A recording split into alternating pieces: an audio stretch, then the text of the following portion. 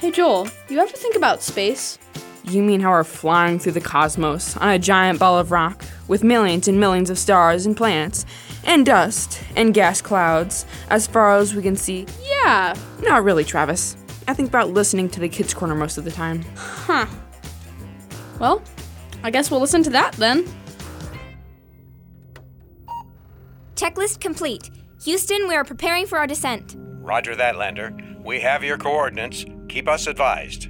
Orbiter, we are ready to detach. All systems green. Copy, Lander. Detaching in 5, 4, 3, 2, 1. Next stop, Mars. Good luck, Lander. Thanks. So, have you decided? Decided? Decided what? Your first words on another planet. We're making history here. Oh, yeah. I guess we are, aren't we?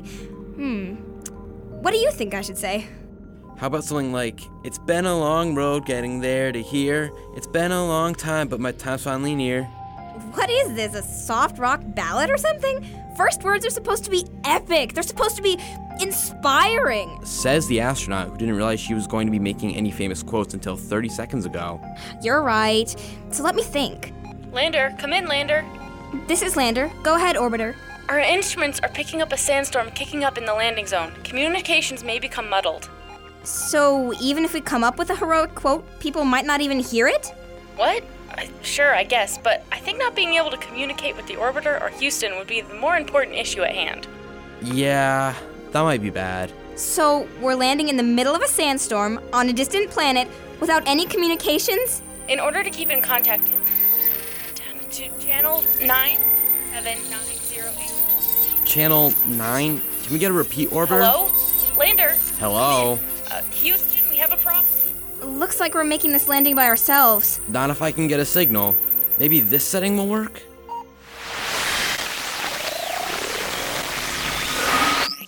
So if you turn this knob, things should come into focus. Yeah, it's working. I can see down the street and everything. Great. Now, let's switch out the lenses and see how much further this thing can reach. Thanks for helping me out with this, Mr. Jacobs. I've always imagined exploring space, and with this, I can get my chance. It's a lot of fun to watch the night sky, especially with a nice telescope like this one. Come on, Olin. He'll tell you what's really going on. I'm telling you, it works. Morning, kids. What's going on? Laura and I are having... Is that a new telescope? Yeah, my uncle sent it to me. Cool, huh? You have an uncle? Yes. Most people have uncles, Olin. I know most kids have uncles, but not other people. I think that's a compliment. Anyway, Mr. Jacobs, Olin and I have a question for you. Straight to the point today. All right, what's going on, Laura? It's this. A stick? Yeah, that's what I said. Olin's trying to convince me that it has special powers. Special powers? Are you guys playing Ninja Knights or something? Mr. Jacobs, if I was talking about us using our imaginations, I wouldn't have a problem. Olin's trying to say this is real. It is real. It works. Okay, now I'm really curious. What's the superpower this stick is supposed to have? It can find water. Ah, you're talking about dowsing. You know what he's talking about? Told you it's a real thing. You just hold it out and it finds water. Kinda like this. You're just pointing it at Flynn's water bowl. I can do that with anything. Ooh, look, my finger can find water. My foot can too. Give me a break. It is an interesting claim, that's for sure. I know a lot of people who believe in it, though. You're kidding. You see? I'm not crazy. He said they believe it. It doesn't mean it's true. Sam's right. There are a lot of goofy things that people believe. How's a stick supposed to find water? It's the most ridiculous thing I've ever heard. Tell him, Mr. Jacobs. I can't say it's something that I think works, but there are a lot of things that God has put into nature that, though they might seem silly, they do serve as signs for us. Really? Like what? The most well-known one is when the sky is red at sunset, it typically means that there's a good day coming tomorrow, whereas red sky in the morning means it probably will be rainy.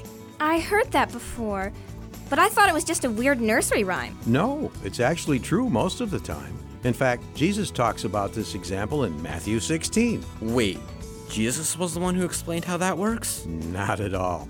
People knew about those signs long before Jesus talked about them. So, did he talk about sticks finding water? Oh, brother. Not that I recall. Aww.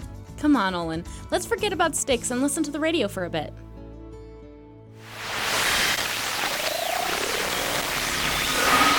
Looking thoughtful there, Sam. Everything okay? Oh, I was just thinking about all the stuff we've been talking about. You mean with your telescope? Or the conversation about red skies and dowsing? All of it, I suppose. All of it? What does your telescope have to do with my water finding stick? You mean besides the fact that neither of them are good at finding water? Hardy har. I was just thinking about how people look for signs in a lot of places for a lot of things. They look at sticks to find water, they look at the sky to see what kinds of weather there's going to be, and this telescope reminded me that some people look at the stars for signs about the future. The future? Like spaceships and stuff? I think Sam is talking about astrology, Laura. Yeah, astronomy. Astrology is a little different than astronomy, Olin. Astronomy is studying space and learning more about it. Astrology is looking for signs and hidden messages about the future in space. Oh, why is that a thing? Well, for many centuries, people thought that the stars and planets were gods and goddesses walking in the sky, and the way they moved were signs of things to come. But they're not. They're just stuff in space. That's true, but people didn't know that at the time. But even today, some people think they can tell the future by what the stars are doing. Which is dumb. It's not the wisest way to go about things, that's for sure. And God tells us in many verses like Isaiah 47:13, Deuteronomy 4:19, and Daniel 2:27 that astrology isn't something we should get into. Because it's dumb. It's more because, actually, You have a drama script that can explain? is that okay? I think you know it is, Mr. Jacobs. Right. I'll be back in a minute. And we'll listen to the radio. And now, from the garage of Lionel Jacobs comes the delicious drama, The Ice Cream Van, an adapted biblical teaching about creation. Once upon a time, there were two kids, Logan and Jean.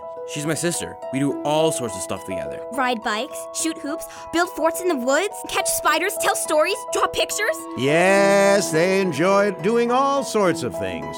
But one thing they loved was Ice cream.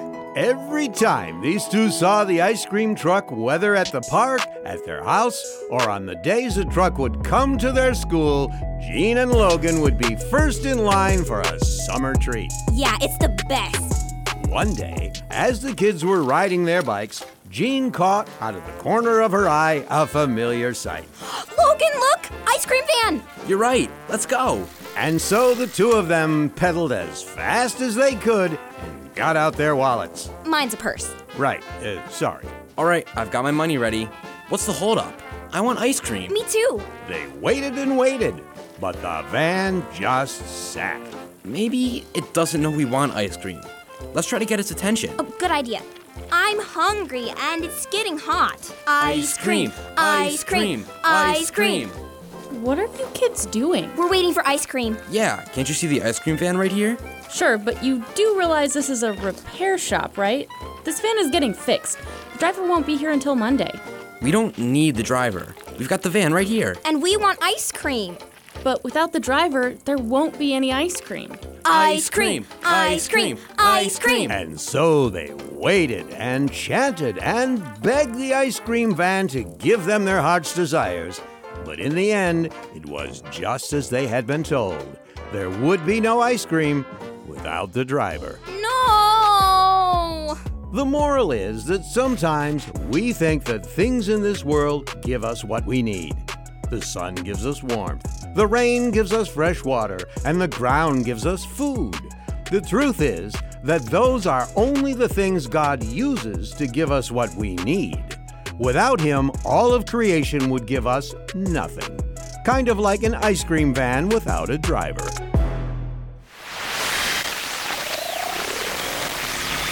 All right, Sam. According to the weather report, there should be clear skies tonight, so if you want, I can get the telescope out to the lake and we can take a look. Oh, that would be fun.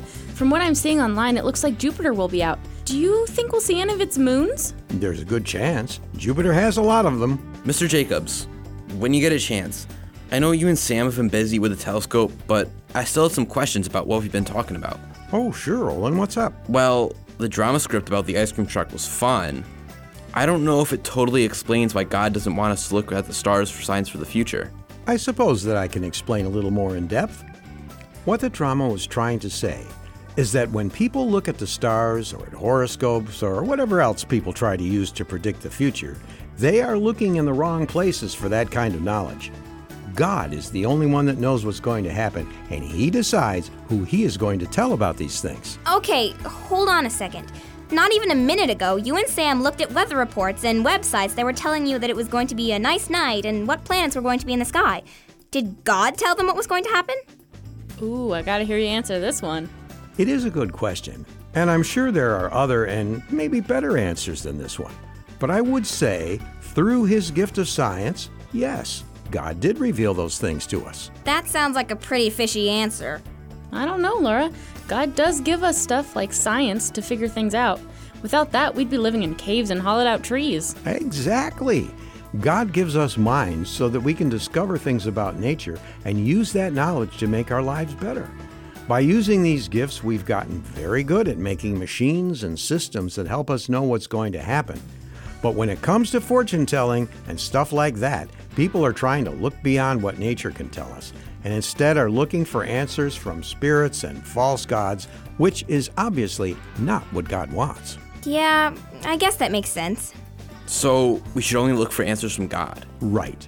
But there are a couple of things to remember when we're looking for signs from God. Like what? For one thing, we need to realize that God has already revealed a lot to us in the Bible.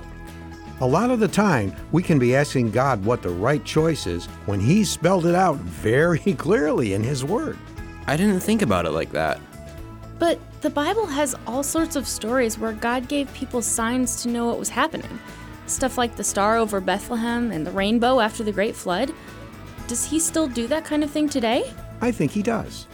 That leads me to my next point, though. God is the one who chooses what the sign will look like and whether He will give us a sign to begin with. Does the Bible say that? It does. We were talking about Matthew 16 earlier, and in that chapter, Jesus' enemies wanted Him to make God give them a miracle as a sign that He really was sent from God. Jesus wouldn't do it. Why not? Because He knew if He did, they still wouldn't believe. He told them that they would only get to see the sign of Jonah and left them. Jonah? The guy in the fish? Oh, I get it. Jonah was in the fish for 3 days before it spat him out. Kind of like Jesus in the grave. Exactly. I don't think that it's wrong to ask God for a sign. But at the same time, I think that we need to be able to understand that God wants us to trust Him, with or without a sign.